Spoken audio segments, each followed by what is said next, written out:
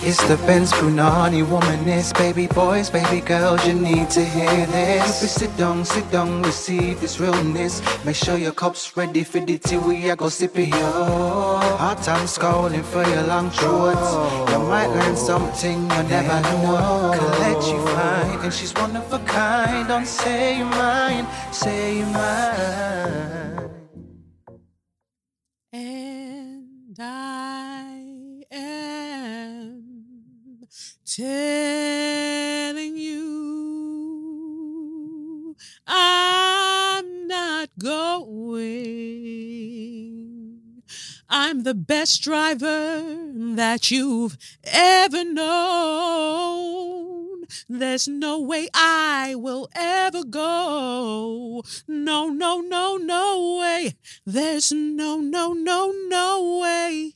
I'm leaving without what I'm due. And you, you'll give me my trophy. Yes. Yes, what am I singing about? What am I singing about? Lewis Hamilton said, "Bumberholes. You will see me here for another 2 years. You will see me here for another 2 years in this Formula One racing. You will see me here. We will enter the same trouser until I see World Driver Championship or whatever. World Drivers Championship winner, whatever. What do you want to call it? Yes. 9th time, because we know he won the 8th time. We know he won the 8th time in Abu Dhabi. So he'll be a 9-time World Championship driver. Anyway, imagine I've introduced Lewis Hamilton before I've introduced myself. It's me, Kelechi, in a place to be. And you are listening / watching SYM, officially known as Say Your Mind, unofficially known as What? That's right. Suck your mum. And I'm back. I'm back, but for transparency's sake, I'm recording this on a Friday. So it comes out on a Monday. So I just know, when I record this early, you just know that some mess is going to go down over the weekend and I will just have no parts in it.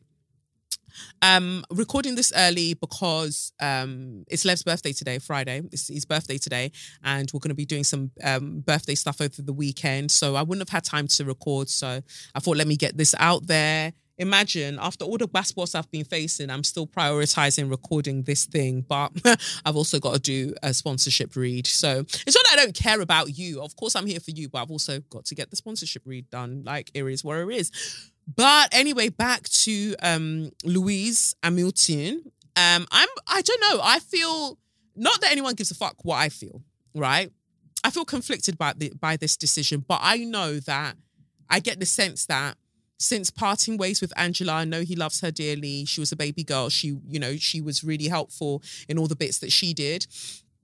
I feel that he's back in this zone and he knows what he wants. And if Mercedes can just pull their finger out, Lord God, if Mercedes, AMG, Petronas, whatever else they want to add to their pussy clout name, if they could just pull their finger out, he could have we know that Red Bull are breaching the cost cap rules, which is why they are able to have the car that they have that's dominating. And nobody wants to talk about it because they're just glad that a white boy is winning and it's not Lewis's blacky face that they have to see. That is, that's the be all and end all of all of this. But I'm glad he said to them, listen, motherfuckers, even though there's a film that I'm consulting on that's come, with Idris Elba, Damson Idris and what's that blonde one's name? Brad Pitt.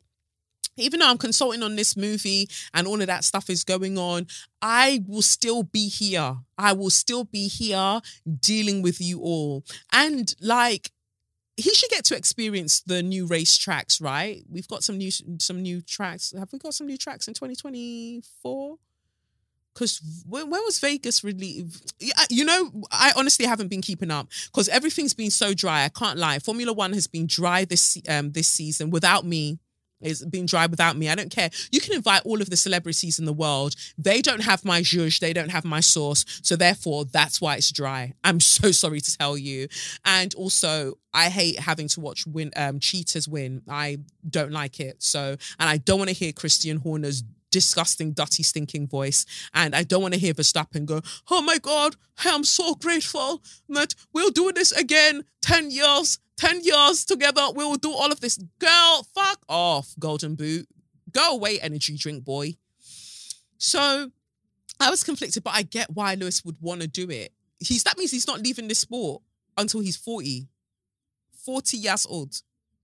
But I believe in him. The same way when he decided that he wanted to make the move from McLaren and he wanted to move to Mercedes, and people are like, what the fuck are you doing? Da, da, da, da, da. Like he's got a sixth sense when it comes to his own career. So I trust that he is doing what is best for him. But anyway, reading the news, it says here, Lewis Hamilton has put pen to paper on a new Mercedes contract that will keep the 8-time world champion on board through the 2025 season, with teammate George Russell also retained for the same period. See, now, I don't like that. But I guess they want consistency. I guess they want that. But I just need George to manage himself accordingly, is all I'm saying. Hamilton, now 38. See, everyone's doing the same thing. They've started to say, they say, Uncle, where? Uncle, you are a criminal. Uncle, you are a criminal. This, you must leave. You must go. They're starting to Uncle is enough. But I don't believe so. He's a babe. He's a young babe. Like, he's a Capricorn, innit? So he ages. Because Saturn is his ruling planet. Like, he ages. Well, Pluto is technically his ruling planet. But anyway, even with Pluto, everything with him ages slowly. He's going to look young. He's going to have the vitality for many, many years to come. Like, he's fine. Like, I think he'll only get finer with age, basically, our Lewis. So Hamilton, now 38, was in the final year of his existing Silver Arrows deal and had been in talks with team boss Toto Wolff for several months, with those discussions eventually resulting in fresh terms. I hope the terms involve me. I love to make everything about me. But the terms really need to involve me, because how are you lot going to do this without a baby girl like Kelechi? Because somebody needs to sit down. Just let me sit the team down. The engineers, the mechanics, let me just sit with them. The ones who do the pit stops, let me just speak to them. Because what are we doing, guys? What are we doing? Why have we set ourselves the challenge that we want to go slower? Why are we doing that? I believe with my egoic self that I can save Mercedes AMG Petronas Gaga. I feel like I can save them. Anyway, it comes halfway through Hamilton's 11th season for Mercedes. 11th season! So when he finishes, it'll be 13 seasons with the Mandem. With this Mercedes Mandem. Having joined the Brackley team back in 2013 and gone on to set a host of records, from championship wins tied with Michael Schumacher on 7, beaten Schumacher because he got 8, to pole positions 104, race wins 103, and much more. I pray so many more race wins over you. Hamilton and Mercedes are currently working hard to return to the front of the F1 grid. Their respective title-winning runs having come to an end in 2021. Both sides are confident that the renewed partnership will yield further success. We dream every day of being the best, and we have dedicated the past decade together to achieving that goal, said Hamilton. Being at the top does not happen overnight or over a short period of time. It takes commitment, hard work, and dedication, and it's been an honour to earn our way into the history books with this incredible team. We have never been hungrier to win. We have learnt from every success, but also every setback. We continue to chase our dreams. We continue to fight no matter the challenge, and we will win again. You will win again. You will win again. I have spoken it over your life. I've prophesied it over your life. Lewis, what's your middle name? Lewis something Hamilton, Sha. I've prophesied it over. Why can't I remember his middle name? It doesn't matter. I've prophesied it over your life. You will have many more wins, because these pussy clots, these bumper holes that are trying you, they will not succeed. All of them will fall down and die. They must fall down and die. Anybody that wants to put obstacle in your way must fall down and die, because you must have all of those championships. I don't back losers. I just don't. And you're not a loser by any stretch of the imagination, but you must win, and you must win again, because them pussy clots, they can't hold you back. A similarly pleased Russell added, I have grown up with this team ever since joining as part of the junior program back in 2017. It's my home and it feels fantastic to extend our special relationship through 2025. After stepping up to the Mercedes race seat last year, I wanted to reward the trust and the belief that Toto and the rest of the team placed in me. Taking my first pole position and race win last year was an unforgettable feeling. Okay, girl. More importantly, though, it's been great to work with everybody at Brackley and Brixworth to make progress with our car and push forward our development. Their loyalty and vision and hard work is inspiring. Okay, whatever. Adding further background to the news, Mercedes boss Wolf commented, continuing with our current driver lineup was a straightforward decision. We have the strongest pairing on the grid, and that you do, because Verstappen, Perez, imbalanced. Sainz, Leclerc, imbalanced. Everywhere, in no balance. It's porpoising. It's porpoising. It's not balanced. So objectively speaking, this is something that you can put in your Spotify comments to me, because on Spotify you can leave comments, or even on the YouTube video you can leave comments, right? I feel like no matter how much George Russell irritates me currently, because remember I felt irritated by Lando Norris, and then I've kind of grown to like him. Don't quote me on that. As much as George Russell annoys me, I do think he's a better teammate for Lewis than Bottas. I don't know. Maybe the air is thin where I am, but that's what I'm considering. If you're hearing noises, because next door's blasting music. Anyway, continuing with our current driver lineup was a straightforward decision. We have the strongest pairing on the grid, and both drivers are playing a crucial role in the team to move us forward. The strength and stability they provide will be key building blocks for our future success. Our partnership with Lewis is one of the most successful in the sport's history. It was always a formality that we would continue together, and it's energizing for us to be confirming that publicly. His qualities as a pure racing driver are illustrated by his remarkable track record, but over our years together, he has grown to become a pillar and leader of our team and sport, I might add. Those leadership qualities are crucial as we focus on fighting for world championships again. As F1's biggest global star, he has also played a key role in shaping our commitments to diversity, inclusion, and sustainability, yet you have not diversified and included me and sustained me. Anyway, that will be foundations for our success in the years ahead. George is the leading light of this generation. Girl, I'm not reading that. That's none of my business. That's none of my business. Anyway, you want to do 2 years, Lewis? Do your 2 years. God is with you. Do your 2 years. If at the end of the 2 years you want to box anybody in their head, I support it. I support it. But let's see, it'll be an interesting... I don't know about the rest of this season. I know Monza is this weekend. All I remember from Monza was the... all I think back to is when I think about Monza is when Verstappen's car went on Hamilton's car. That was Monza, innit? Anyway, just bad memories. Memories from the corners of the track. Oily colored memories of the cheating pussy clots. Thank you. Another great song on my part. Anyway, let me get to tarot because I need to leave here very shortly, and I've got a very, very good interview for you, actually. You'll notice from the title of this episode. I'm speaking with a redneck, and his name is Crash. He's absolutely wonderful.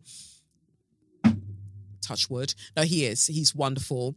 And I learned a lot about rednecks, and I think that you could all benefit from this information too.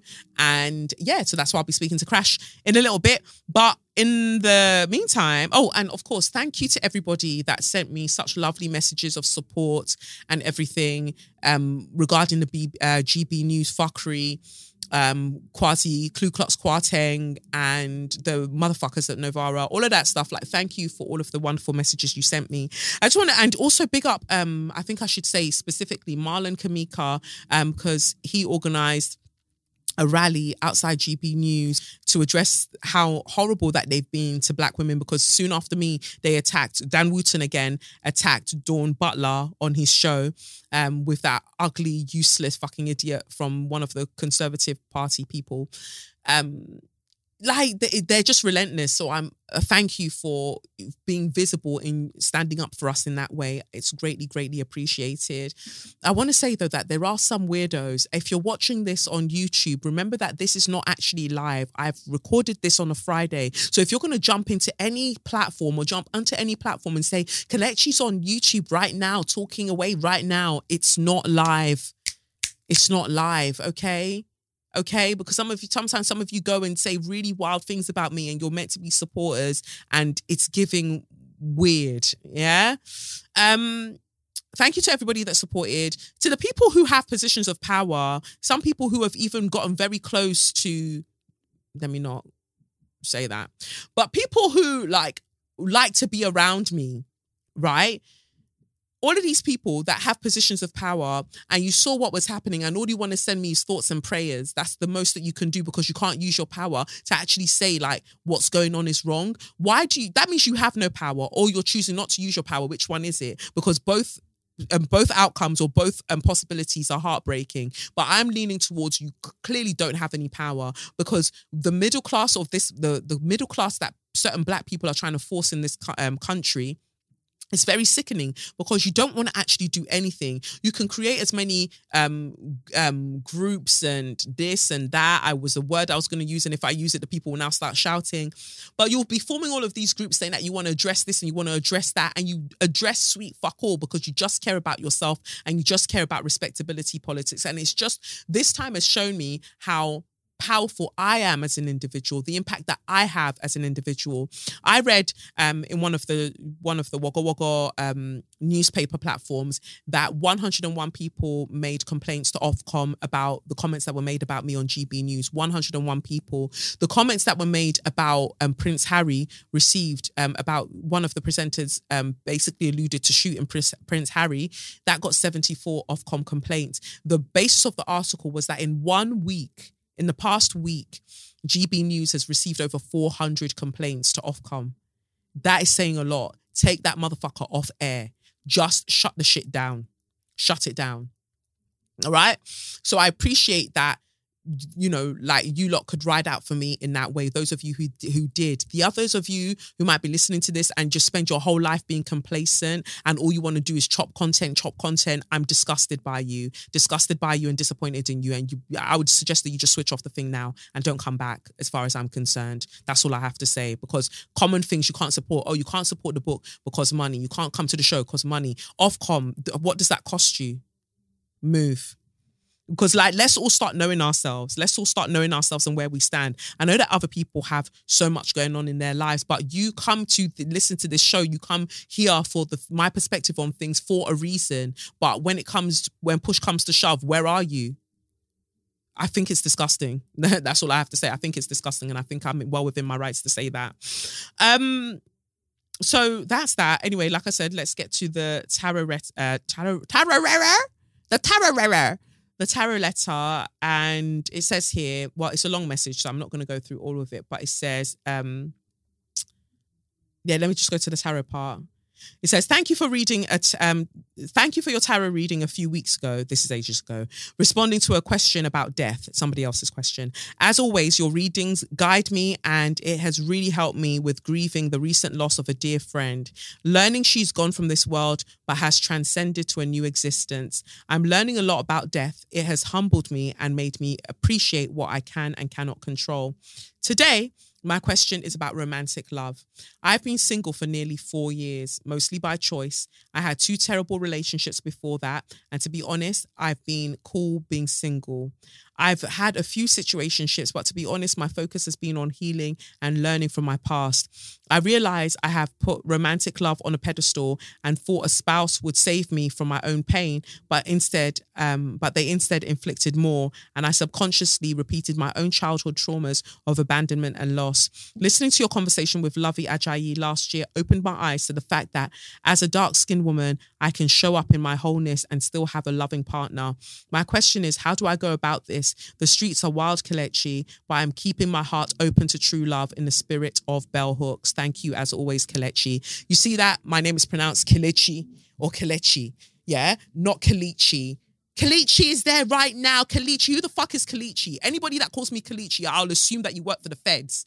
Yeah, I'll just assume that you're a member of the MI6. I'll assume that you're a plant. My name is not Kalichi.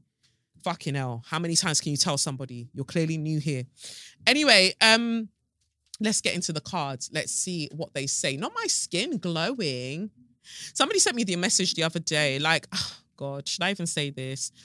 They sent me an email, and I think that they tried to recall the email, but I got it anyway, where they were like, okay, Kelechi, I was just watching your most recent video, and your eyes were lopsided and bulging, and if it's what I think it is, and they sent whatever diagnosis that they thought it was, and they were like, yeah, you should go to a hospital immediately.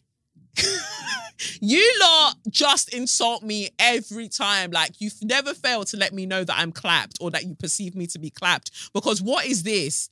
My eyes are this way. My dad has the same eyes. My brothers, my siblings, everybody has the same eyes. I don't know what to tell you. And I appreciate the concern sometimes. But if you just look at the previous videos, unless I've been dying for a while, like, it's the same there too. God.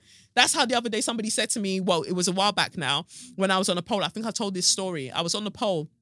And they messaged, I put the video on Instagram stories. And was it Instagram stories or just Instagram? And they were like, oh, you're just so confident. Like, I've got the inside of my... They were like, you're just so confident. The insides of my thighs are black like yours. And I couldn't imagine doing what you're doing and having it on show. But you just give me so much confidence because you don't care about yours.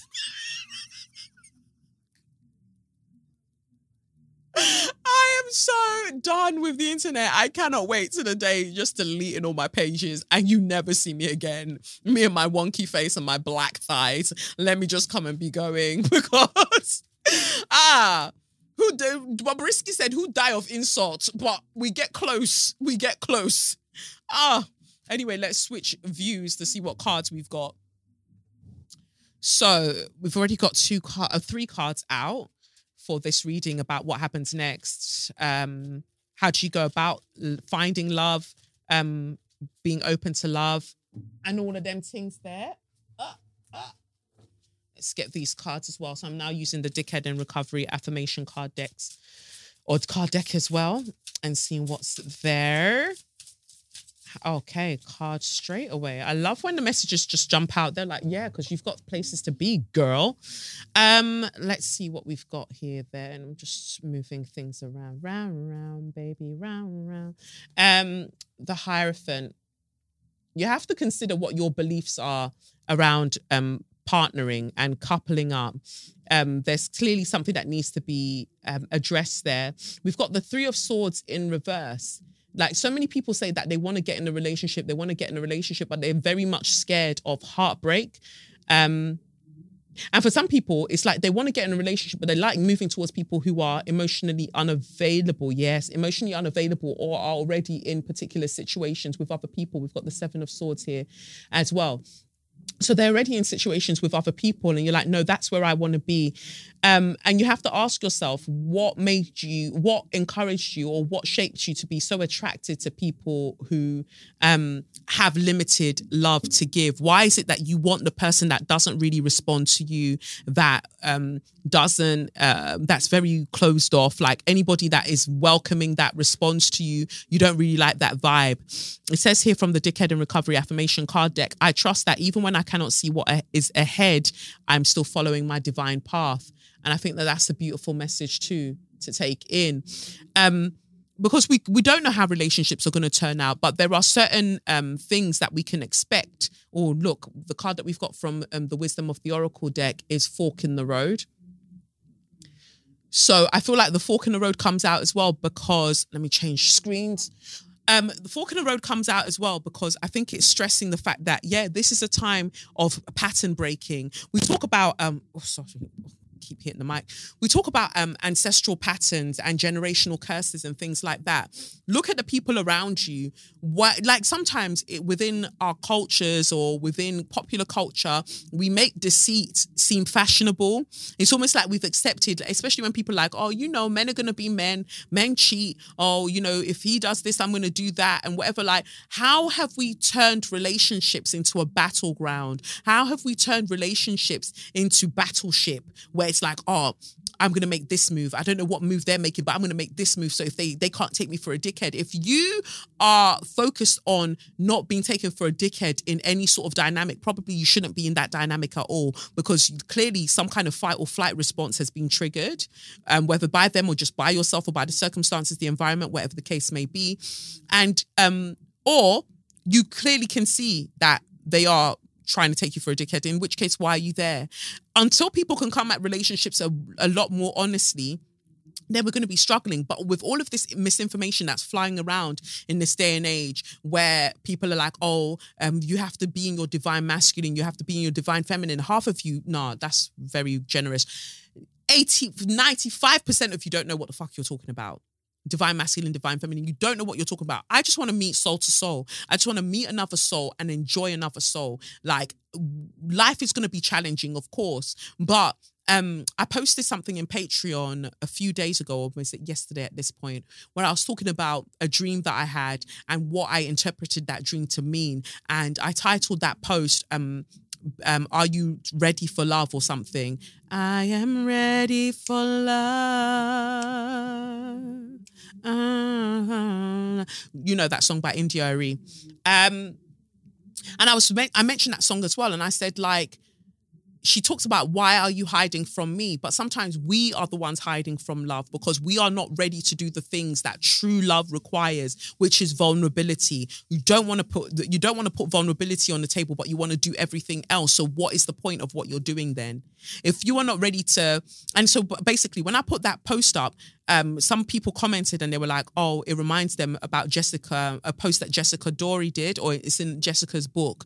Jessica's another tarot reader. She's a psychotherapist as well, who I enjoy her offerings on when you're part of her newsletter, and she has a book out.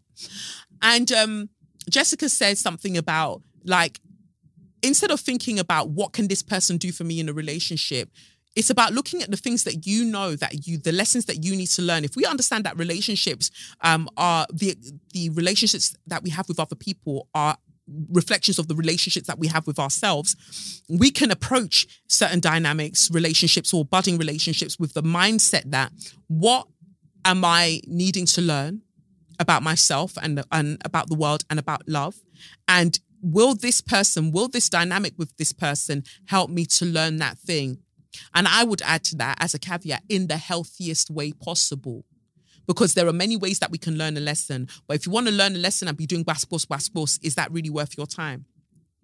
So when going on dates, when chatting with people, have a chat with yourself about the lessons that if you're honest with yourself, if you're vulnerable, if you're naked with yourself and to yourself, what are the lessons that you need to learn? And will this person that you are initiating something with, pursuing, whatever the case may be, are you going to be able to learn those lessons with them in the healthiest way possible?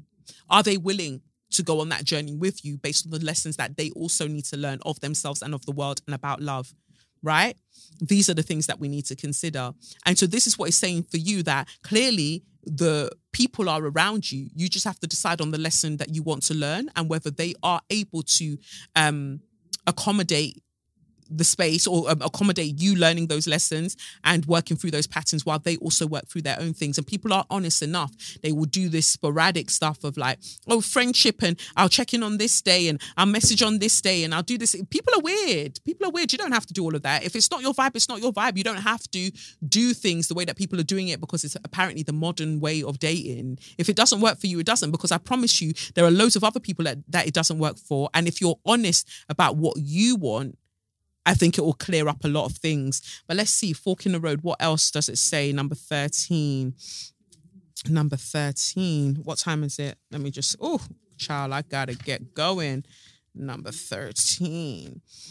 I'll read the relationship message. It says here, you've reached a moment of truth in the evolution of your relationship.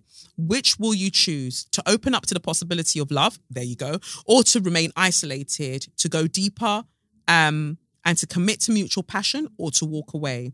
This is a time to take responsibility for your truest desire and follow it. Be honest with yourself about what you are willing to do. Invest and give, then choose. You cannot make a wrong choice. If you move forward with the relationship, know that it will be based in truth and authenticity. You will have made a conscious decision rather than simply hanging on because you don't want to be alone, or ending things because you're afraid of the intensity of genuine connection. Woo. All roads lead to the lessons you must learn in your relationships. Regardless of the decision you make, it will place you on a path to a truer experience of the heart. So I pray that resonates with you. I'll now pick up this week's, let me say as well that if you want to book an email tarot reading, you can go to my website and go to the shop and you can purchase a tarot reading there for £22, or you can get your month ahead readings on Patreon for £33 a month, where I send you your personalized month ahead reading during the middle of the month for the next 4 weeks, or just wait around and see if I happen to open up any one-to-one Zoom sessions, and you can book onto those. That will be made available on my website, and I usually announce that to my patrons first. Or send me your messages, send me your tarot questions, your dilemmas, whatever the case may be. Send it to me on swm@kelechiokafor.com, and I'll aim to read it out on the show and pull some tarot cards for you. So I pray that resonates with the writer inner. That's what I was going to say, the writer inner, the listener for this week. And yeah, now I'll big up this week's show sponsors, who are ExpressVPN. Be right back. Thank you to ExpressVPN for sponsoring this week's episode. Well, going online without ExpressVPN is like using your smartphone without a protective case. Most of the time, you'll probably be fine, but all it takes is one accidental drop onto solid concrete to make you wish that you'd put that protective case on. And that's what it's like when you go to connect to an unencrypted and unencrypted network in cafes, hotels, airports, etc. Your online data is not secured. Any hacker on the same network can gain access to and steal your personal data. That's your password, your financial details, all of them things there. Sometimes maybe even your nudes. I don't know. Anyway, it doesn't take much technical knowledge to hack someone. Just some cheap hardware is needed, and a smart 12-year-old could do it. I doubt if Boris Johnson could do it. Your data is valuable. Hackers can make up to $1,000 per person selling personal info on the dark web. So, why use ExpressVPN? Well, it creates a secure, encrypted tunnel between your device and the internet, so hackers can't steal your sensitive data. Super secure means that it would take a hacker over 1 billion years, is what they say, 1 billion years. I don't know how they tested that, but it will take a hacker over 1 billion years to be able to get past an ExpressVPN encryption. Sorry to the CIA. Anyway, it's easy to use. So you can fire up the app, click on a button, and you're instantly protected. And it works on all devices. So you can use it on your phone, your laptop, your tablets, and more. You can even use it on your TV. Right? So you can stay secure on the go, or even when you're at home and you're chilling. So I enjoy ExpressVPN to the extent that my thingy with them, because, you know, they give you your trial and you can try it for free. Mine ended ages ago, and I'm still on there, still paying subscription, because I genuinely just think it's so easy to use. And I know that nobody can cross it, you know, so I love it. And that's why I'm telling you that you should use it too. So secure your online data today by visiting expressvpn.com/straws. That's expressvpn.com/straws. And you can get an extra 3 months free. That's expressvpn.com/straws. So go and get yourself encrypted and encrusted. No, that doesn't go. Encrypted and cute. I don't know.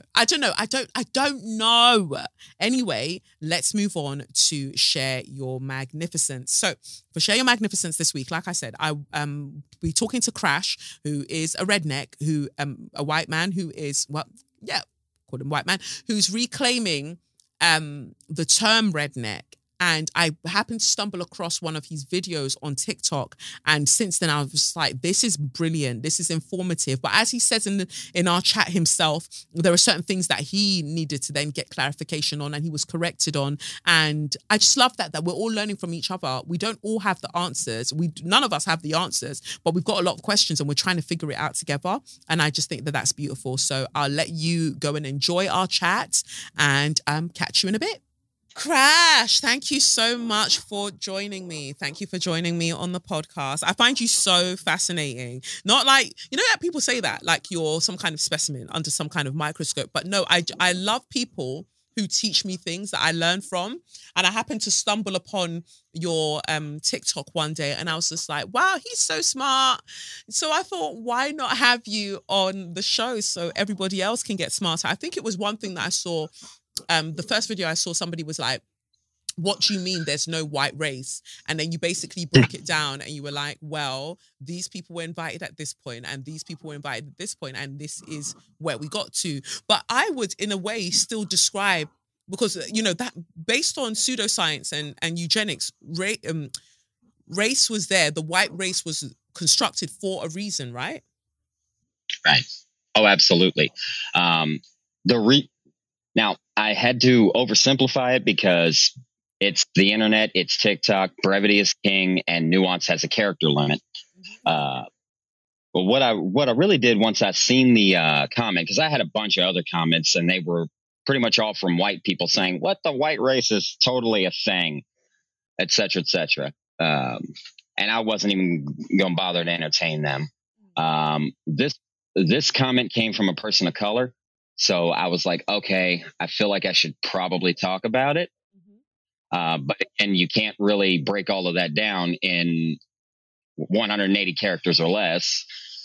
So what I really kind of did was I took Tim Wise's video on the same subject and kind of stripped a lot of the fat away from it, and talked about it in my language, the language that I came from, because it made sense to me. Yeah. And then just posted that. I did not think it was going to resonate with as many people as it did. That's the truth with all of my videos. Like the first video I made that went viral, I thought 200 people were going to watch it. Yeah. Yeah. I didn't think 250,000 people were going to watch it. Yeah. And then later on, I did another video about like the origin of the term hillbilly, or at least the term in America. Yes. I found out later it's been used in Scotland for something else. That is not what it meant here, and that's not what it was used for here. And I'll be damned, 1.5 million people have watched it, and that's just according to TikTok's numbers.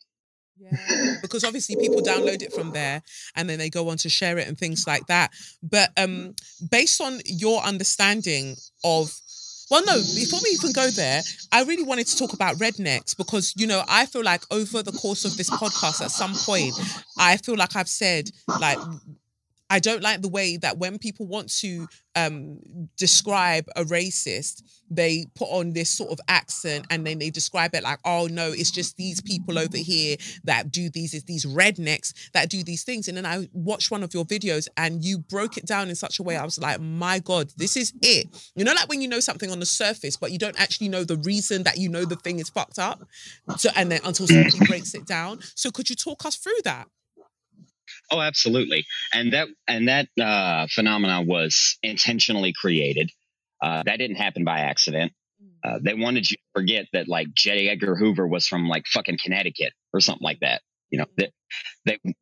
There has to be a portrayal in the media of racism and white supremacy as being something that only ignorant, poor white people do. Yes, yes, yes.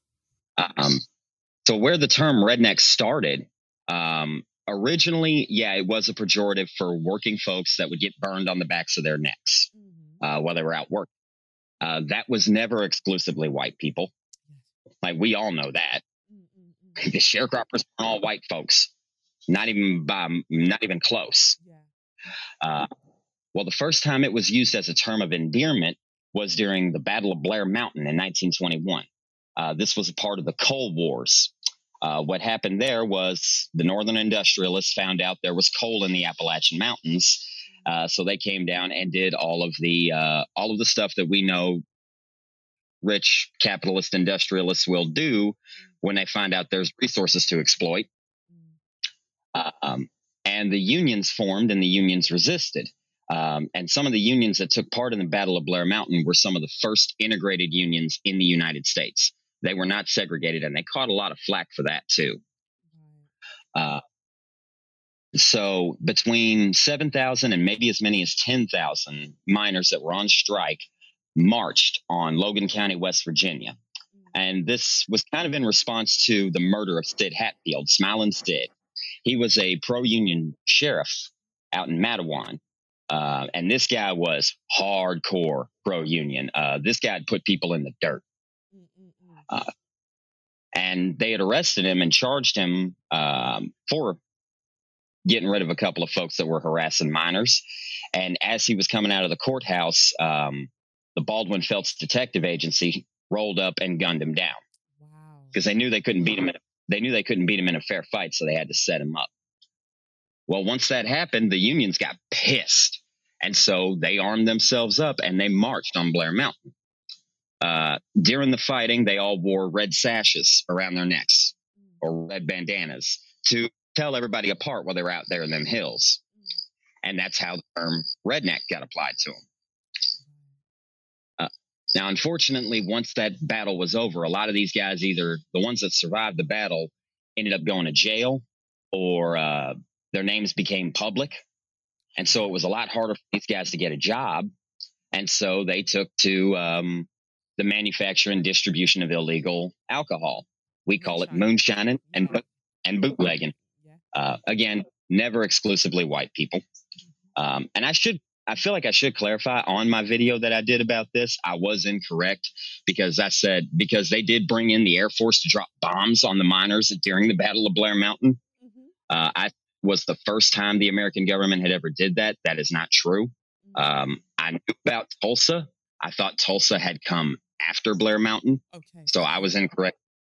Folks corrected me on that in the comments section real quick. And I'm glad that they did because I don't want to spread misinformation.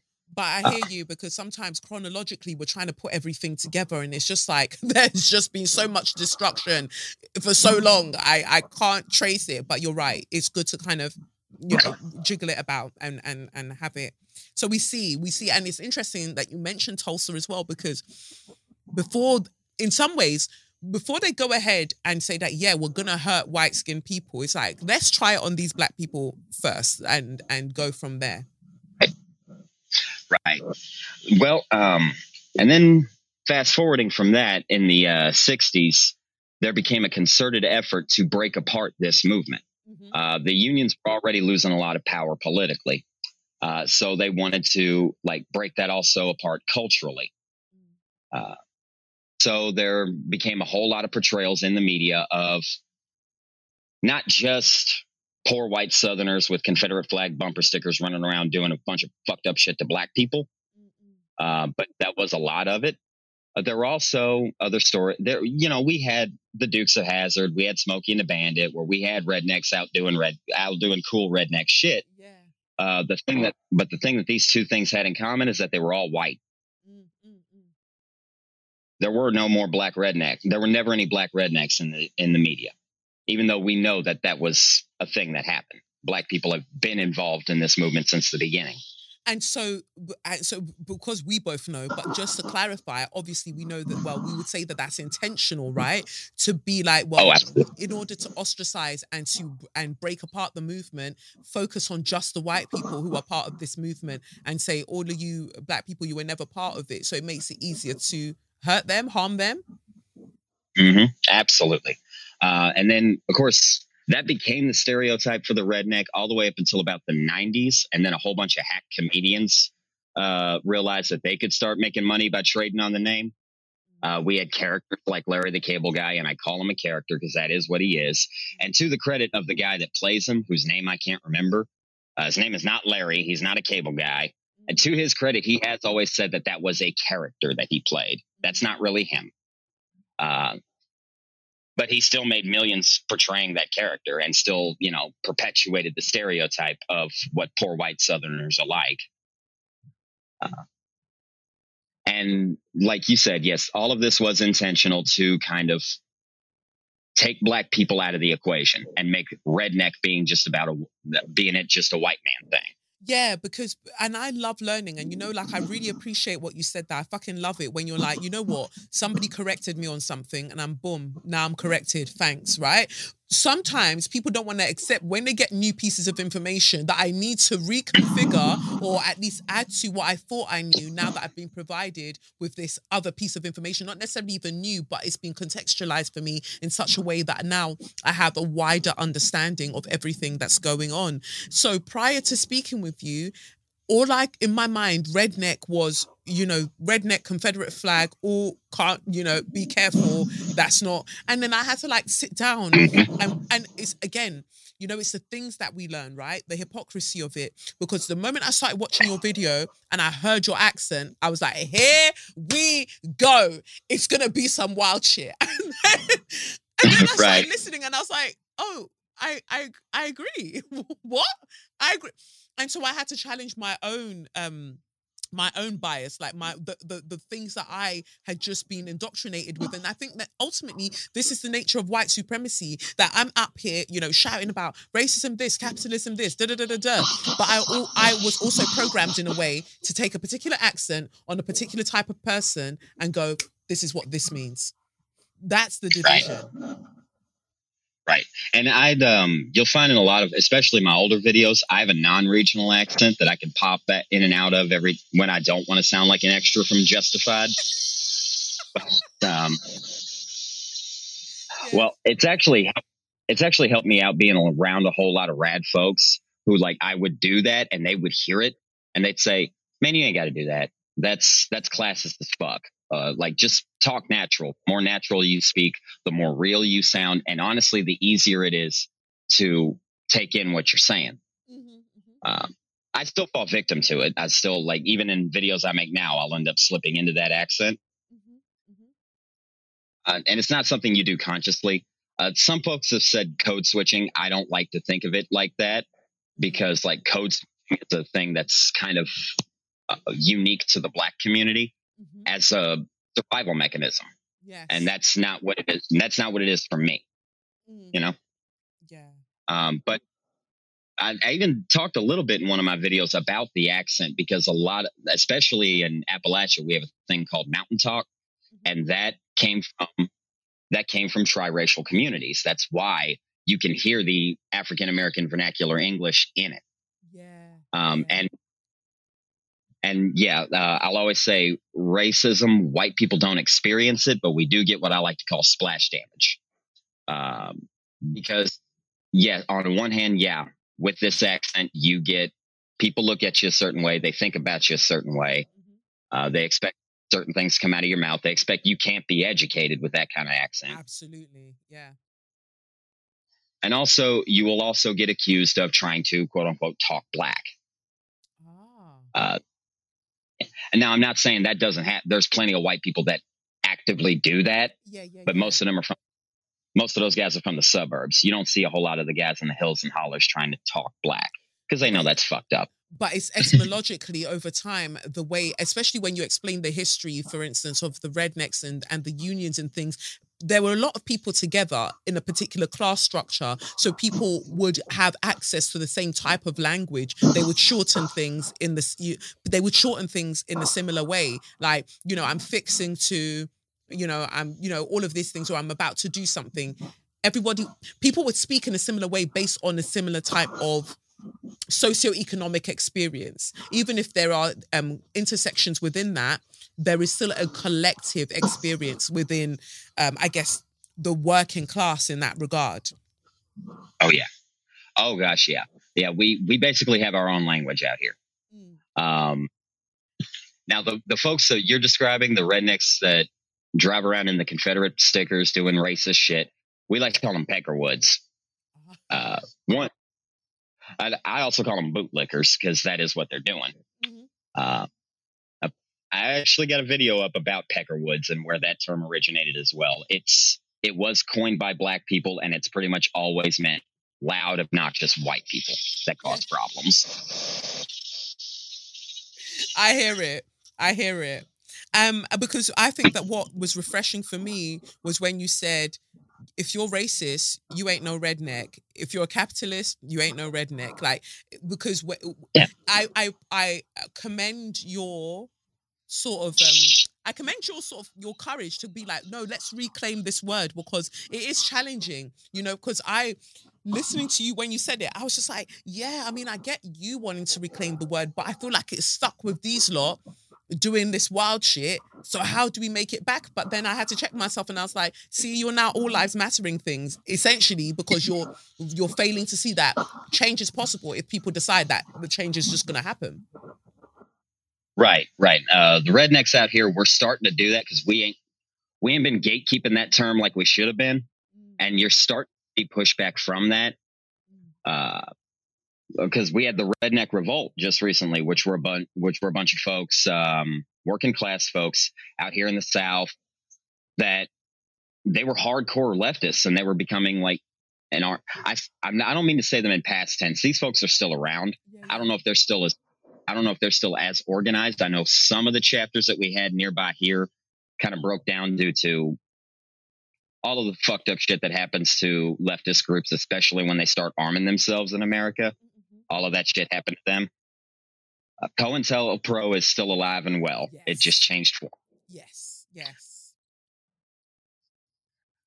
Yeah, we are seeing pushback away from it, and we're kind of starting to see people getting pushed away from that. Especially now that everybody's flying, all of the Peckerwoods are flying Trump flags. It's way, way easier to deal. Yeah. The one thing Donald Trump, I would say, did positively for the Southern community is that he let these guys pull their masks off and show everybody who they really are. Yes. That's the only thing good he's done. Was that? Did you ever find that hard? Were there any people that you would like hang around with, and then suddenly Trump came about and you were like, "Rah, wow, was not expecting that of you"? Oh yeah, that would happen a lot. Now, in the poorer communities, you don't see that as much because we tend to be a little bit loud and opinionated. Mm-hmm. So, like, you know, the kind of people that are going to be supporting Donald. Yeah. It happens less. It's a little more insidious once you get into like suburbia. Yes. What we like to call the middle class. I've always said the middle class is a joke. It's another one of those concepts that they came up with to keep working people fighting for scraps. Yes. But once you get into those areas with the suburbs and the petty bourgeoisie, then it becomes a little more insidious because they don't say the quiet parts out loud. Yeah. And that's the thing. And that's what we're finding here. So like within having access to and having access to these sorts of people throughout the years, when somebody like me is being told, you're a race baiter, you're a race grifter, like, you know, I mentioned to you about the Lucy Letby, that murderer woman stuff, and how it got posted on like the right-wing channels over here. What are they saying to me? Like, what are they saying that I need to understand about how they see me? The way they see you is you don't know your place. I'll be 100% honest with you. That's what they're trying to tell you. And that's what they've been telling Black people out here literally since the end of the Civil War. I'll be 100% real with you there, because they're not going to tell you the truth. It has nothing to do with what you do. Once you start speaking up and speaking out, there's nothing you can do, nothing you can say that's going to make it go away. The only thing that will, and this is what I say, like, if you're doing racist shit and anti-racists come at you for it, the way to make them stop is to stop doing racist shit. Yeah. But if you're a Black person, or if you're queer, if you're trans, if you're an immigrant, if you're Muslim, etc., and you start speaking up and speaking out on the issues that affect your communities, and the Peckerwoods come at you for it, the only way to make them go away is for you to stop existing. Yeah. And that's why they revert so quickly to death threats. Like, it's always like, oh no, we'll exterminate you. Like, you just can't. That's it. Like, there's no sort of like, oh, shut up. It's more like, no, die. It's so extreme. It is. Uh, and that's part of the mechanism of it. You can't be loud and proud about this shit, or they'll try to put you right back in your place. That's the function of what the statues were. That's the function of what that flag is. And that's what it always been. It has nothing to do with heritage, nothing to do with history. Well, I mean, it does have to do with history, but not the kind of history they think it is, or they say it is. Yeah, it's more about having somebody looking over you all the time, reminding you that this is where you're meant to be. And if you fuck around, you absolutely find out. Like, stay where you're, stay in your place. It's wild. Right. And so what kind of is your, because I know, like, for me, my goal, well, I say my goal, I feel like my goal, my calling, my sort of vibe is that I want all of us to become more well-versed at the nuanced sort of things, like you said, the things that people don't say out loud, or, they kept saying to us that this murderous nurse, she's an anomaly. They kept presenting her to us that way. And I was like, actually, stats show us that she's not an anomaly at all. There's a long history of women just like her who have done a similar thing. So I'm trying to say the quiet parts out loud. What is it for you? Like, as you've kind of grown on TikTok, what do you find that is your thing that you're like, this is what I hope I achieve with this page, with what I'm currently doing in my life? Like, what's your thing? Well, again, I wasn't trying to get blown up on TikTok. I had 400 when I first started making the videos. I had 400 followers. I wasn't big, and I didn't think I was going to get big. Now that that's happened, I have had to like recontextualize myself, and I do hope that folks who come to my page, that not only they take what I'm saying and understand that I'm just some dumb redneck. I'm not an educator. I never intended to be an influencer. I don't have any credentials. A lot of what I'm saying, there are sources out there to back it up. Yes. I mentioned Tim Wise before. There's folks like Tara Vance out there who's doing a whole bunch of educating, a whole bunch of activism. She's also Melungeon. She's from this area. There's a podcast called Black in Appalachia. And it's hosted by two Black folks that live in, I believe, Tennessee. Matter of fact, once I get off this call, they just recently did an episode where they talked with Clara Hughes, who's a 102-year-old Black woman that lives in Oak Ridge, Tennessee. And I'm really excited to hear about that, because you don't get to be that old without having some stories. Yes. That's what I'm hoping, is that I really hope that people aren't just using, my thing as like, oh, this is the gospel. Like, no, you take what I'm telling you and go out there and find out more about it. Because you can come back and find out that some of the shit I told you isn't entirely true. The same thing about like my video about the white race.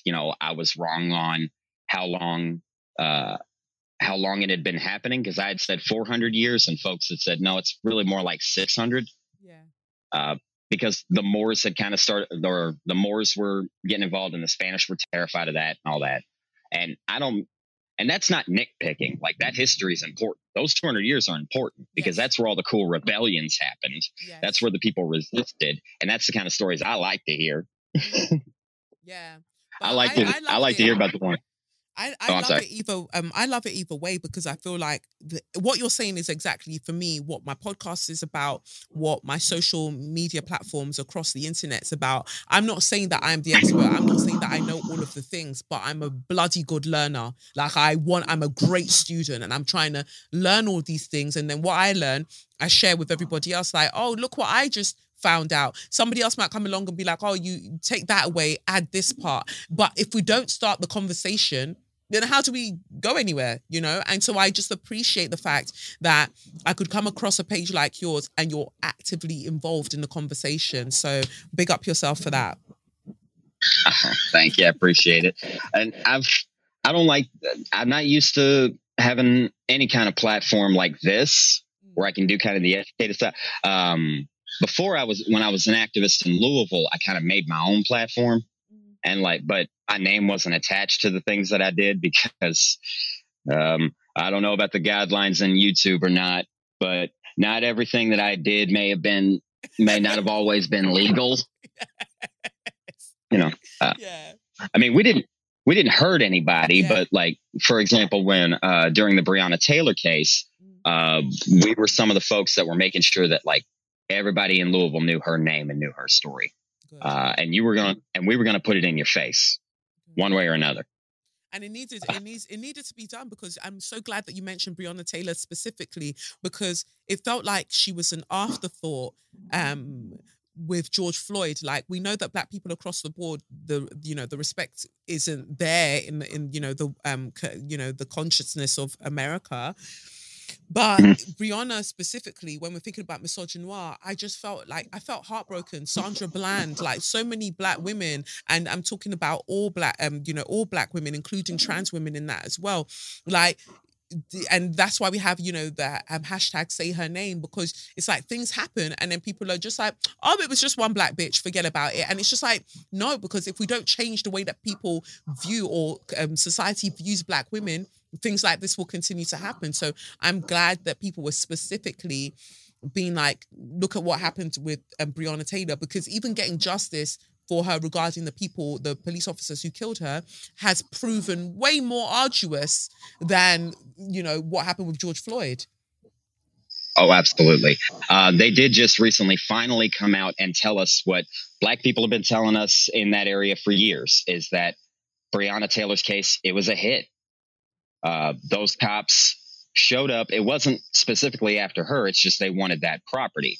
That whole area is getting gentrified. Wow. And so they were after those properties, and they're going to get them one way or another. And the easiest way to do that is to charge the people that are living in them with drug crimes and take them to jail. Wow. Yeah, because we do have civil forfeiture laws here, which basically means, you go to jail on a drug crime, they could take your house. Damn. Oh, yeah. And so that is what they were there to do. And if they tried to resist against that, well, we know what happens with people who don't comply. But then this is what's mad, because to me, it's like the strategy is clearly there. When they want to take your shit, like the strategy is very, very, very much there. But then I've heard of this tragic shooting that happened at the dollar store recently, and 3 Black people were killed. And the guy's like, I'm a white supremacist. Here's my manifesto. I killed them because they're Black. I meant that shit. And news platforms are like, we wonder what could be their motivations. What the fuck? They just told, he told you his motivation. Yeah, when people tell you who they are, believe them.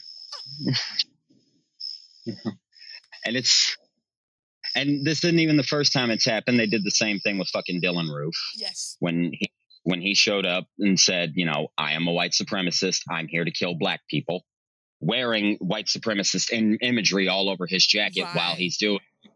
And yeah, the right-wing media was saying like, oh, this is attack on Christians. This is an attack on Christianity. And it's like, no, the fuck it ain't. It isn't, because he chose that church. He chose his church specifically, and the evil of like sitting there with them, letting them pray, all of that stuff, and then still doing what you were gonna like. It's mad. And then there was the food store. It's gone out of my head. There was a food store. Is it Buffalo? Where there was another mass shooting there as well. And for me, it's interesting that these self-professed white supremacists are going into areas where the socioeconomic experience or lives of the people who live there, they're already struggling as it is, and it's most likely to be people of color who live in those areas of as well, of a particular class background. And they're being killed. They're already living in fucking food deserts. They're already not having access to great food. If you look at the supermarket that they went to shoot them up, if you look at the idea of the dollar store, you're not going to Whole Foods. You're choosing areas specifically where it feels like, oh, they're bait. They're easy pickings. It's weird. Mm-hmm. And I will say, here's one positive. But I think it's positive anyway. News story that came out of that is that Dylan Roof is basically what he's in prison right now, and they pretty much have to keep him separate from Gen Pop, because every time they try to mix him in with Gen Pop, he's getting his ass whooped. Good, and that's what we see every time. Beat his ass every time, fuck him up. Oh yeah, because it and the fact that they were so gentle with him, like They tell us all the Right. time, like, oh, we couldn't apprehend this black person, this unarmed black person, because we thought that they were a threat. But you knew that, like, they knew that he'd gone into that church and shot all the people up, and they still managed to bring him out gently. They managed to get him food. I thought, wow. So it's actually possible to apprehend somebody alive. Oh, yeah. But yeah, like, to me, that tells me, because there are Peckerwoods in that prison where he's at, and they're not even looking out for him. Wow. So that goes back to what I've been saying before. Like, understand, if you're white and you're speaking up and speaking out on behalf of white supremacy, there is no guarantee that other white folks are going to back you up. You don't actually have that. On the other hand, if you show up and show out for black folks, they will look out for you every single time. Yeah, it's so true. And then Kyle Rittenhouse, I don't get it.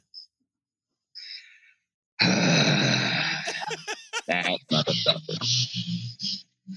Kyle Rittenhouse, I don't understand it either, honestly, because this is one that was kind of it's weird that they turned him. Honestly, the Peckerwoods turned him into a folk hero.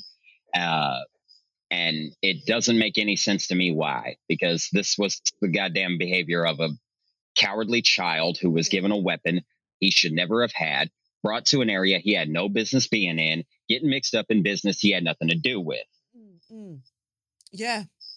And now they've proclaimed him some kind of little savior, and he's getting these book deals, and he's touring, and he's making money. And it's wild to me, because it's like, this is white supremacy in action. Like, he's being rewarded for hurting people. Yeah, but one of the people that he hurt was white.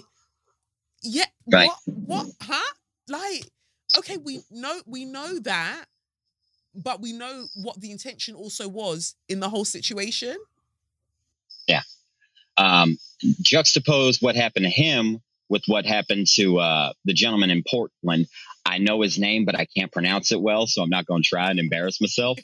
But if you can look up the story and find it, he iced a white supremacist in Portland. Like, he did straight up ambush him and body him. Mm-hmm. And a few days later, while they're trying to build a case to arrest him, Donald gets wind of it and sends the fucking marshals to take him out. Wow. And he even admitted, like, he bragged about it in crowds in front of people. Like, that's what they did. Like, we sent the marshals. They were there. They were in and out, and they weren't there to arrest him. Those are Donald's words. That's what he said. They didn't come there to arrest him. It's a lot. So there's your difference. You know, if you speak up and speak on behalf of white supremacy, maybe they'll turn you into a folk hero, or maybe you'll be Dylan Roofs in a prison cell getting your ass whooped every time you pop your face out of your cell. This is it, because you can't even call it. There's no consistency to it. There's no consistency to, like, if you do this, because they might decide that day that you're the sacrifice, because there's always got to be a little sacrifice to keep the power structure, intact. So if it's like, oh, this murderous cop, we're going to have to give him life sentence or whatever, we're going to do that because we're sacrificing the one to keep the however many. Right. And I shouldn't call Kyle a folk hero, because he's not really. It's a manufactured thing. It's an AstroTurf thing. In 20 years, he's going to be a footnote. Whereas folk heroes, we have real folk heroes out here. You know, we have folks like John Dillinger. And those people get remembered all the way down the time. They get movies made about them. They get stories told about them. And these are not people that went along with the program. These were the folks that broke the rules. Yes. Yeah. And you're right that it's manufactured. You're right that it's AstroTurf, because they're you can see them trying to create him. You can see a team behind him, dressing him a particular way, giving him a particular kind of narrative to follow, because they're trying to manufacture, they're trying to create a hero in him when he's just any little dickhead. So it's fascinating. But I'm so thankful that you were able to make time for me today for us to chat, and I hope you'll come back. Like, there are certain news segments or like that I read and I'm like, it'll be great to have somebody else's opinion on this. So if you're ever up for it, do come back and join the people. I'll tag your TikTok in the captions of the show so they can find you there. But is there anywhere else you'd like them to find you? Right now, I'm going to try to stick to the TikTok because it's easier for me to manage. I do have a couple of other social medias, and there are like little subtle clues that are in my TikTok. Like if you really want to find me, it's not that hard to find me. I, make, I don't make it easy on purpose because it's easier to deal with the trolls if they're just coming out of one platform. Oh, tell me about it. I've been getting it on YouTube. I've been getting it on TikTok. I've been getting it on Twitter.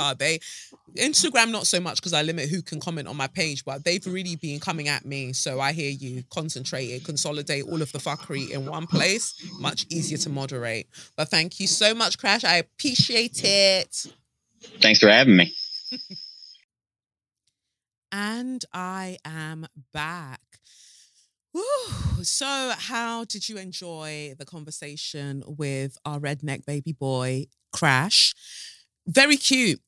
Very cute. And let me know, like, do you want him to come back, featuring it? Because I feel like it'll be good to get his take on some things. I feel like it'll be good to get some of you lot's takes on some things, actually. So, yeah.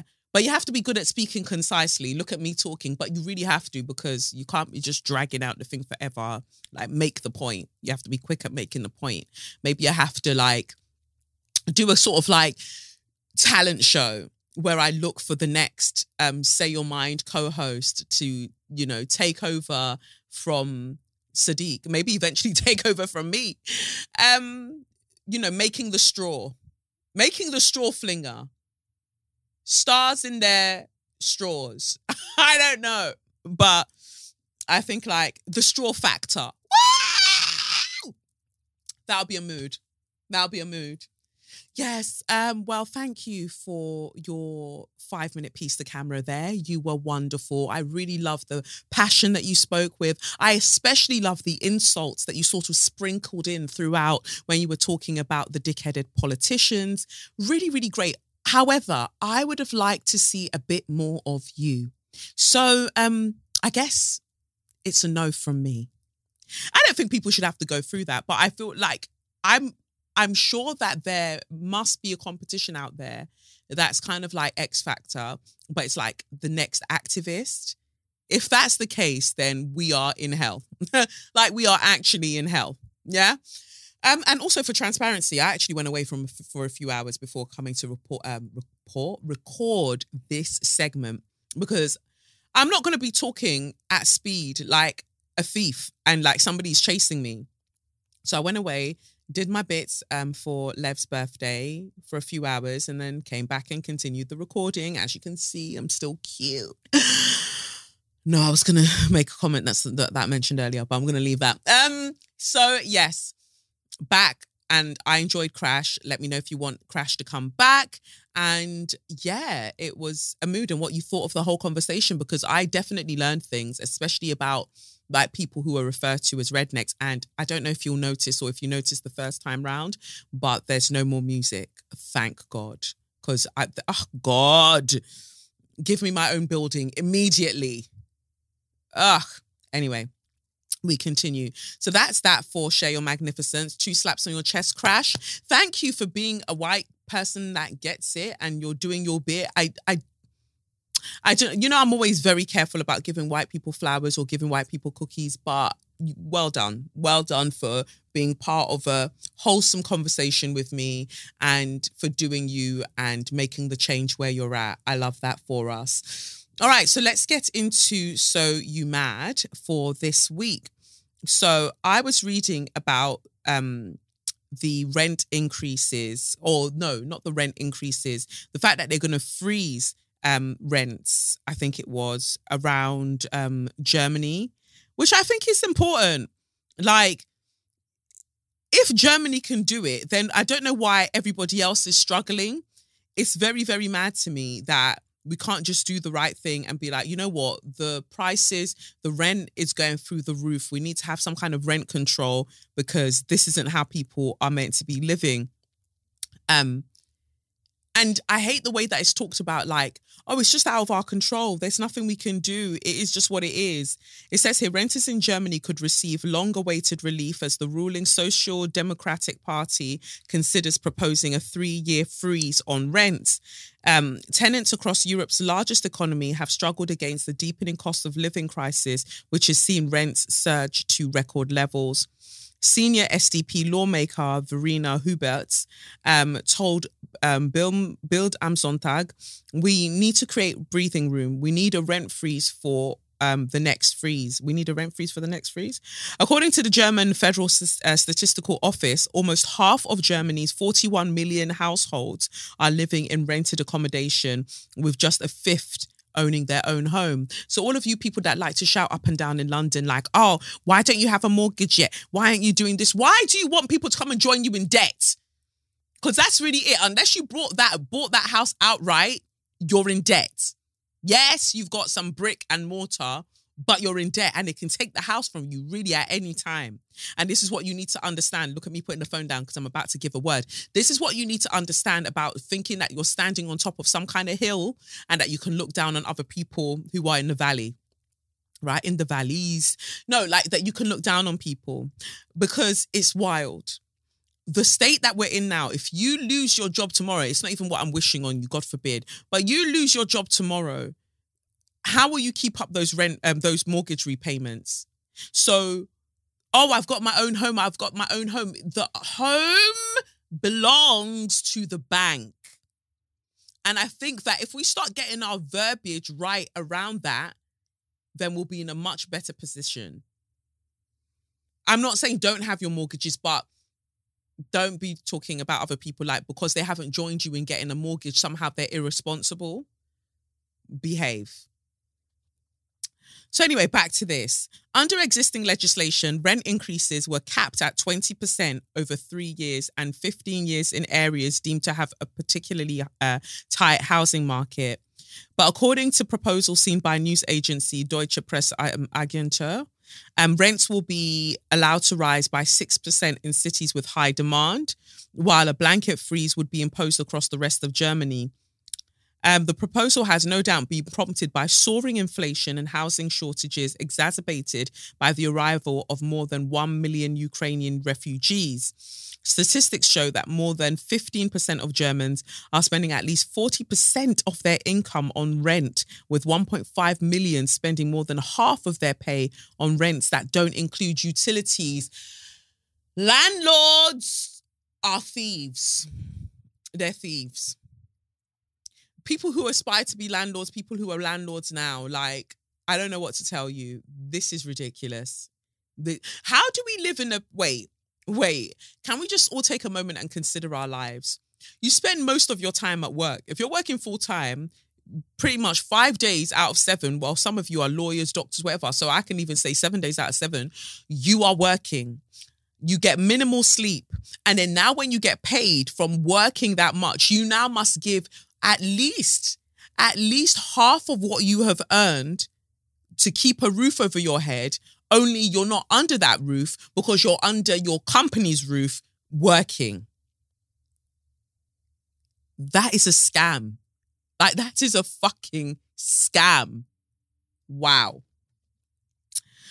As the UK grapples with spiralling housing and energy costs, it's perhaps no wonder tenants are calling for the implementation of rent freezes as inflation pushes households to the brink.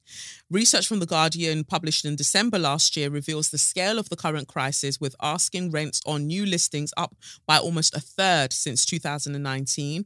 Meanwhile, members of the London Renters Union reported average annual rent increases of almost £3,400, with one union member forced out of their property after being charged an extra £8,000 a year.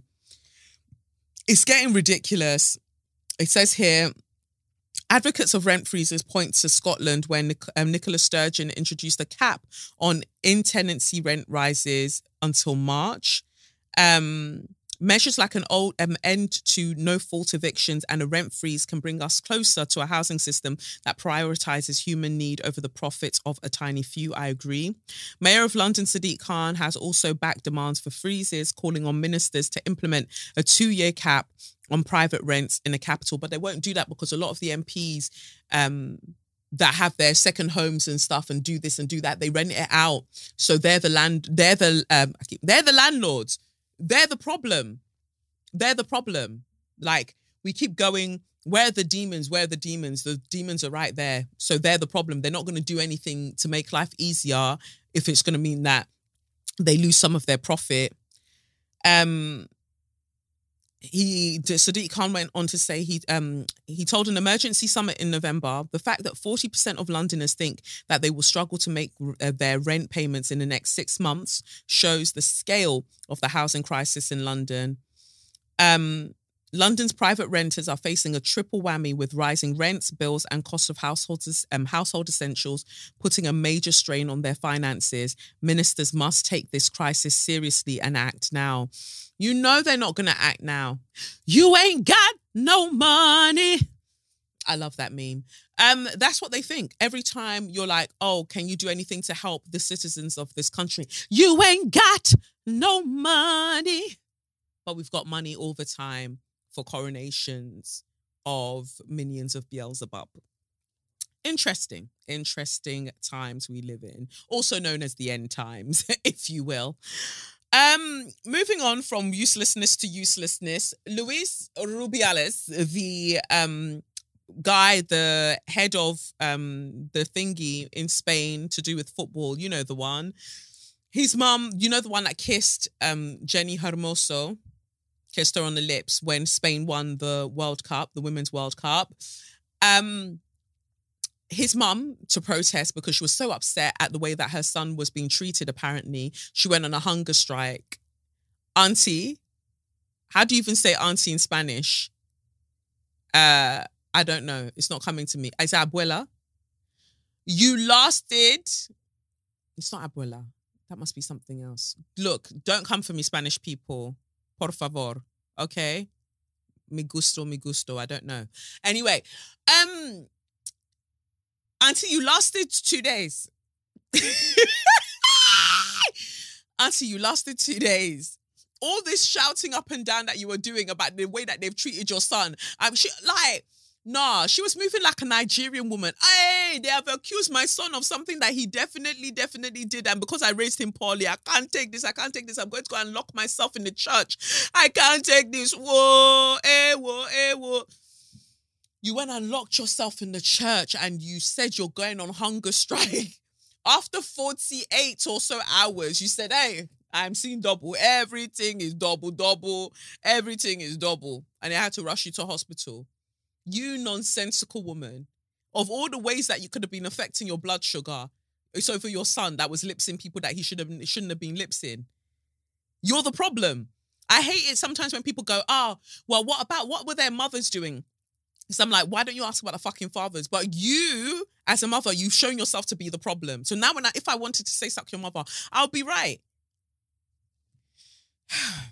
Spanish FA chief's mum leaves hospital after panic attack 3 days into hunger strike. The father of the church where Luis Rubiales' mother, Angeles Bejar, or Vejar, is it? Beves? I don't know. Had locked herself in. Let me start again. The father of the church where Luis Rubiales' mother, Angeles Bejar, had locked herself in, says the OAP was very poorly and had a lot of problems, and he now expects her to end her hunger strike. She's left hospital after a health scare nearly 3 days into her hunger strike over the treatment of Kissgate scandal son.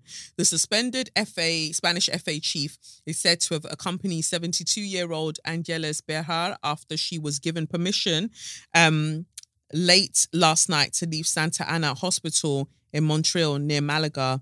She was admitted to hospital around 6:30 on Wednesday after falling ill at Divina Pastora Church, where she launched her surprise no food protest on Monday morning. Her whereabouts this morning was unclear. Hopefully your whereabouts is in your dining room or in your kitchen eating some food. Like, get a fucking grip. She's understood to have left hospital around 11:30 p.m. yesterday and is now expected to keep a low profile. Better. It's better for you because you really disgraced yourself. First, you disgraced yourself by wanting to publicly back your son for the nonsense that he did, and then you disgraced yourself further because you committed to you committed yourself to something that you couldn't even see through. What a wagga mother that you are. The love of your son couldn't quell the acid that was in your tummy. The love of your son could not do that. You were so sure. Even your intestines knew that your son was in the wrong. Your intestines knew, your stomach knew that your son was in the wrong. Because after they've been waiting there like, is she going to feed us anytime soon? Well, she's not feeding us over that, bitch. Oh, watch me work. And they just dealt with you. They dealt with you. Your eyes started just rolling around. Your head started doing skon. Because what nonsense.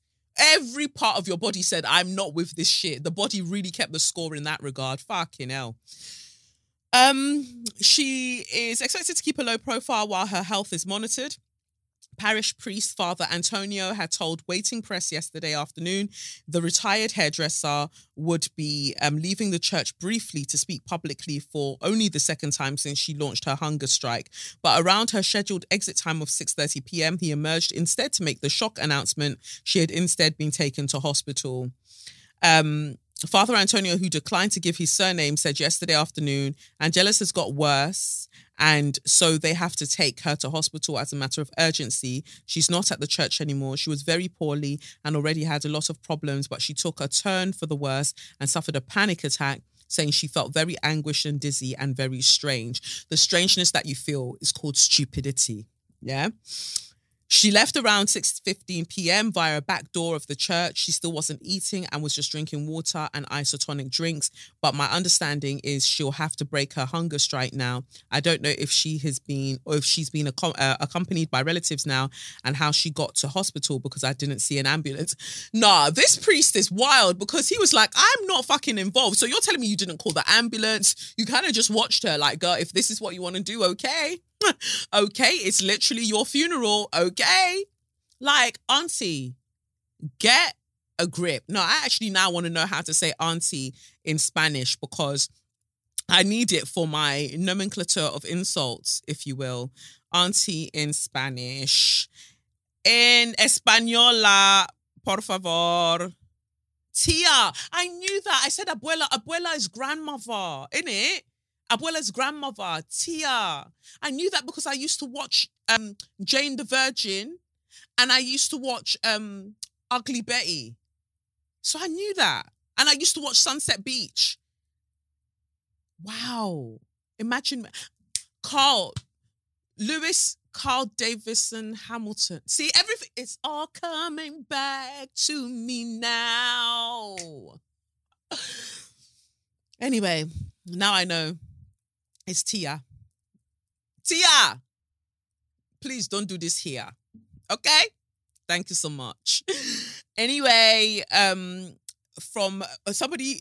So I'm just moving from madness to madness to madness because now the level of madness that we're moving to is monstrous. It's a monstrosity. Yeah? Let's get into it.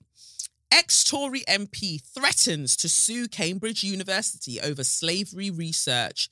The former Tory MP Antoinette Sandbach, that's such an interesting name. Sounds like stand back.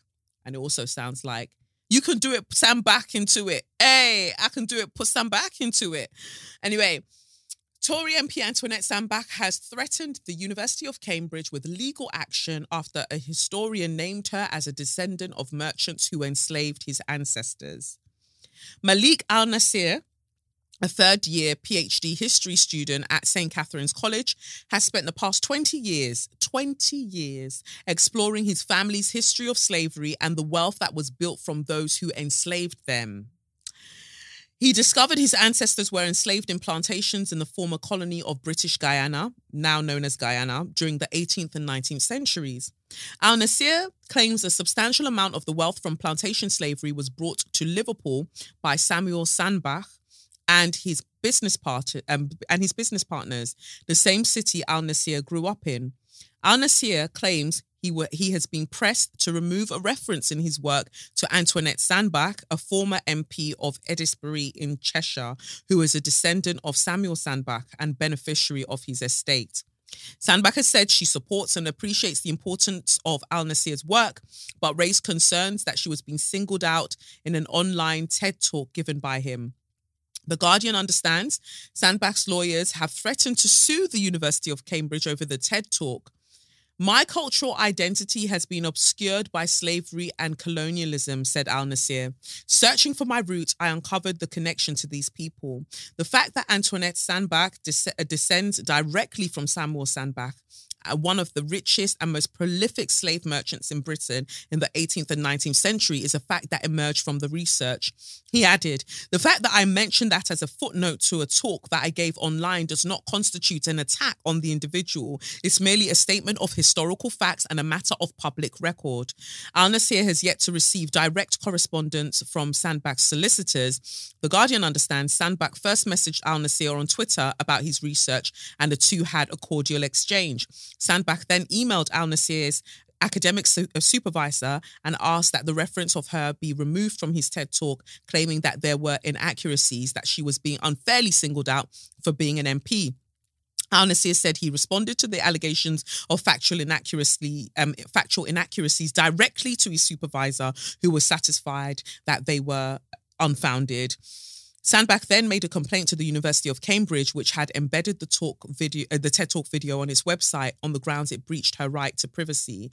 The Guardian understands Sandbach complained the TED Talk claimed she lived in Wales when she no longer lived there. She also said she had the right to be forgotten as she was no longer a public figure. After an investigation by the university's Information Compliance Office, ICO, Sandbach's request to have her name removed was rejected on the grounds of academic freedom. Sandbach informed Al-Nasir she was in the process of instructing solicitors. She added that she was also thinking of making a formal complaint to the ICO. As part of her correspondence, Sandbach noted her concern that Al-Nasir's research had ignored the legal position of British women in the 19th century. She initially argued to Al-Nasir and Cambridge's data protection team, and later to her followers on Twitter, that a wife was the chattel of her husband and that marital rape was not abolished until 1991. Because a woman was considered the property of her husband.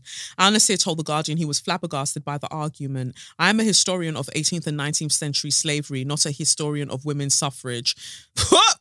Sandbach did not respond to repeated requests for comment, but in a statement later released on Twitter, Sandbach said she was supportive of Al-Nasir's research and appalled by the actions of her ancestors. She added that she was not seeking to prevent free speech, nor was she suppressing academic research, but objected to what she described as ongoing data breaches by Cambridge University and Al-Nasir. She said she believed that these breaches risked compromising her personal safety. She added that though she had not been subject to racism, women's oppression was the closest prism through which she could understand it, writing that many of the racist tropes of the past were also used to suppress women's rights. Fuck you. A spokesperson for St. Catherine's College said St. Catherine's is absolutely committed to upholding freedom of speech and ensuring all of our students, including Malik Al-Nasir, are able to freely pursue their scholarly interests by providing access to academic, pastoral, and where possible, financial support throughout their studies. A spokesperson for the University of Cambridge said this is an ongoing legal matter, so we are unable to comment. Thank you, Amna Modine, for writing that article. Antoinette, do you know what happened to the last Antoinette that tried this fuck shit? Think over to France. Get your Eurostar cap on, love. There was another Antoinette. She went by Marie. But she fucked around and she found out. Yeah? Let the people do their things. If you were so concerned about the appalling behavior of your ancestors, the money that you've been chopping from the moment that you were born, you would find a way to share it with the people that are descendants of the people that were enslaved by your ancestors. You do that.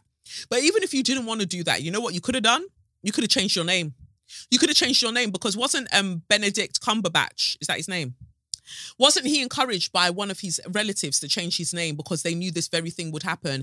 I want to write a horror movie, you know, kind of like Atlanta, that Atlanta episode where people find out the current living, like the living people who are descendants of the people who enslaved their ancestors, right? Black people find out who enslaved their ancestors and find out the people are still alive. I'm explaining this poorly.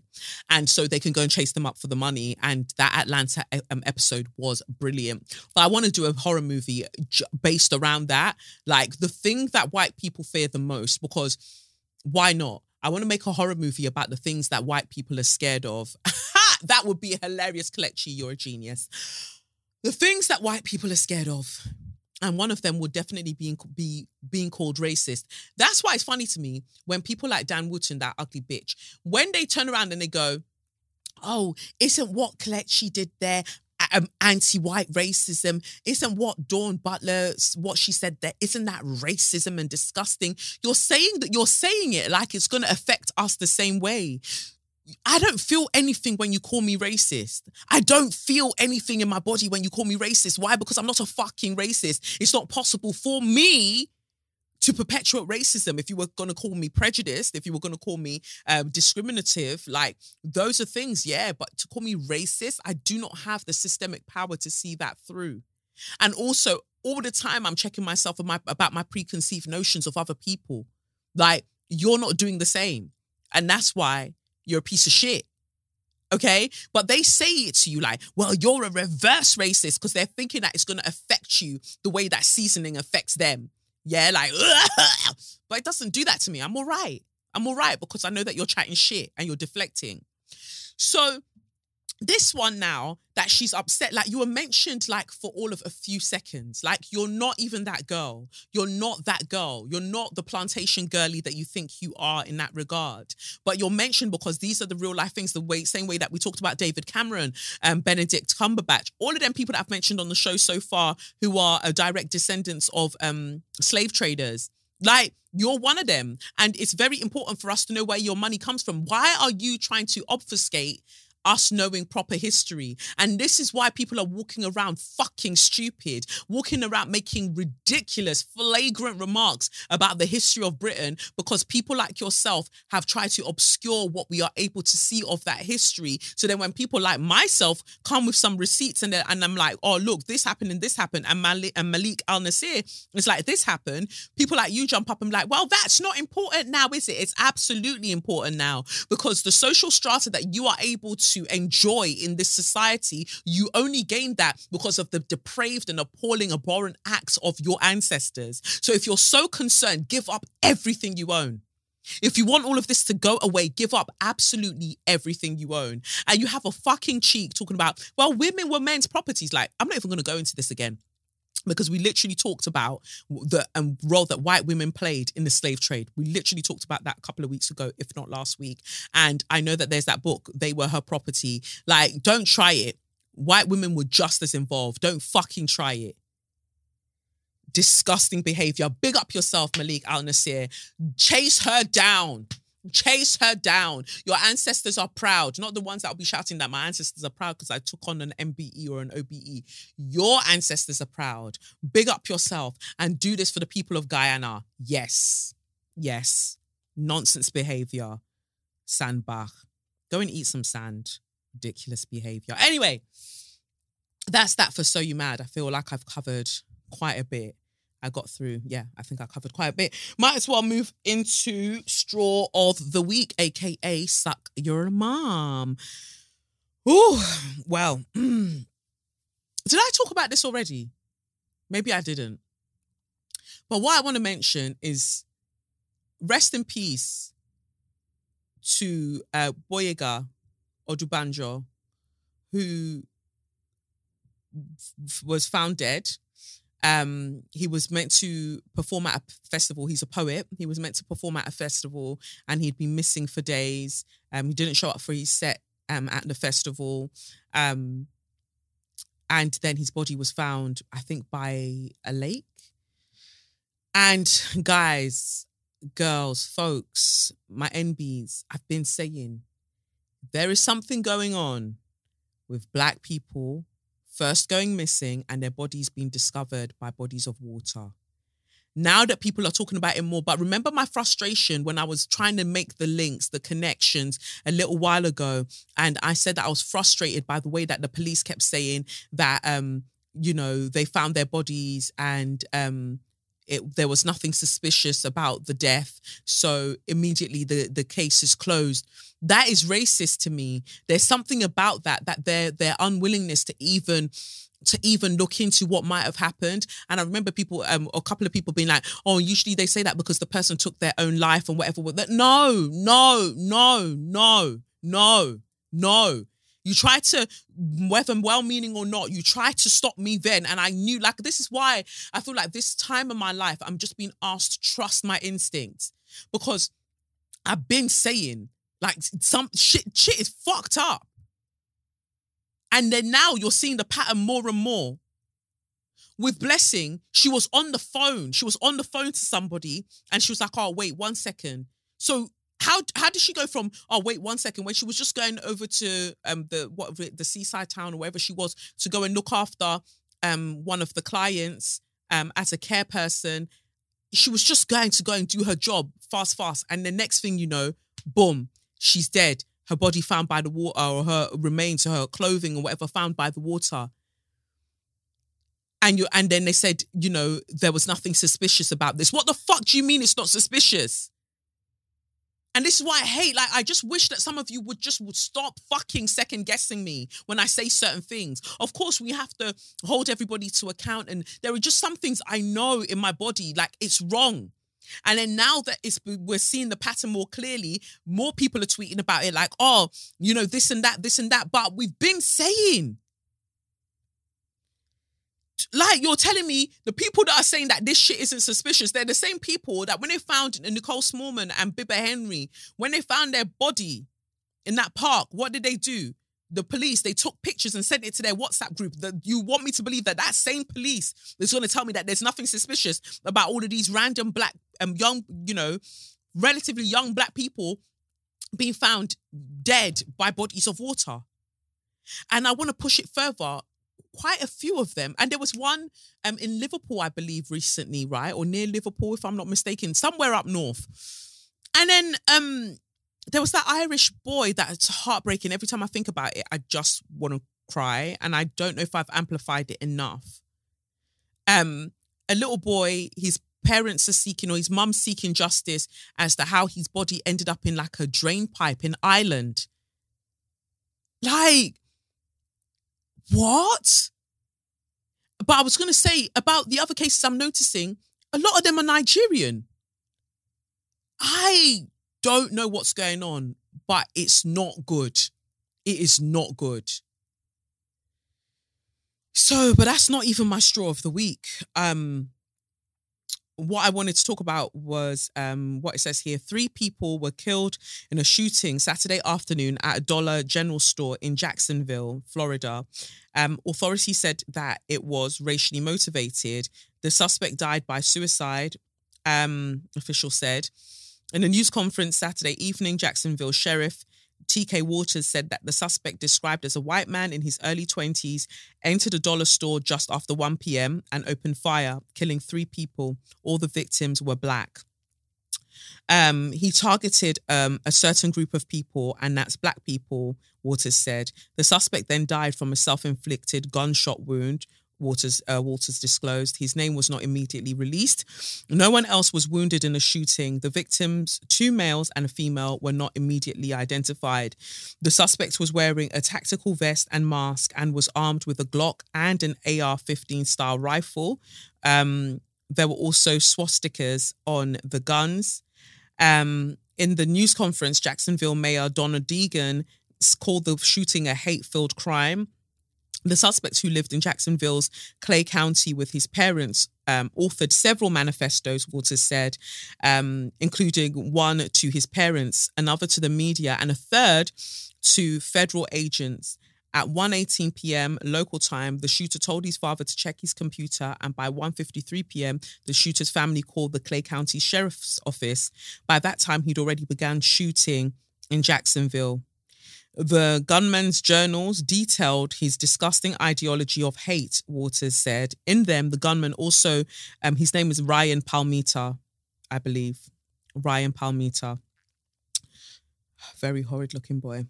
The gunman also disclosed that the shooting was racially motivated and he hated black people. The gunman acted completely alone and was not believed to be part of any large group, Waters said. He's part of a large group, and this is where you lot always fuck up. Today you managed to say, oh, it was racially motivated, racially tinged, it was just racist. It was just fucking racist. It was just fucking racist. And he is part of a large group. He's part of the largest group that causes violence across the world and has done historically. And that is the group that is grouped together, collectively called white. He is part of that.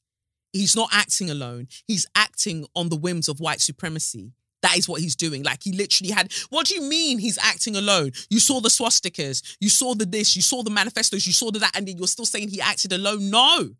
Clearly not. They're part of an online or in-person sort of brotherhood. He's part of a larger network.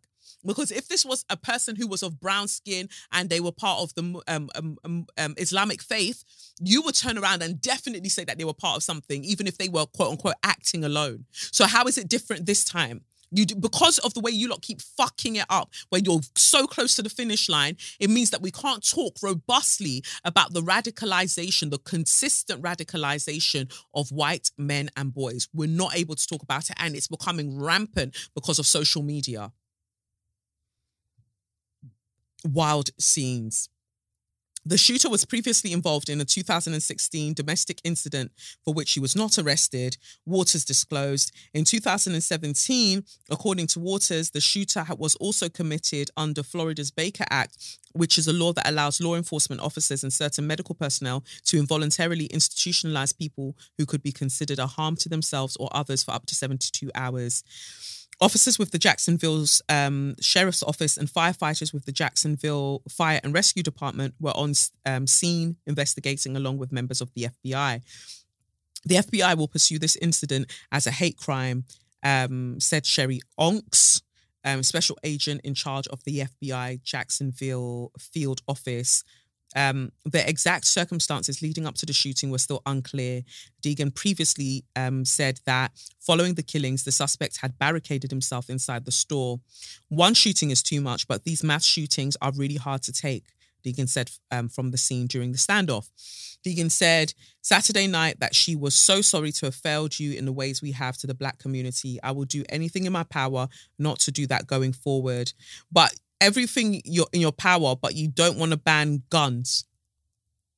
Shouldn't we start there? Just ban guns. And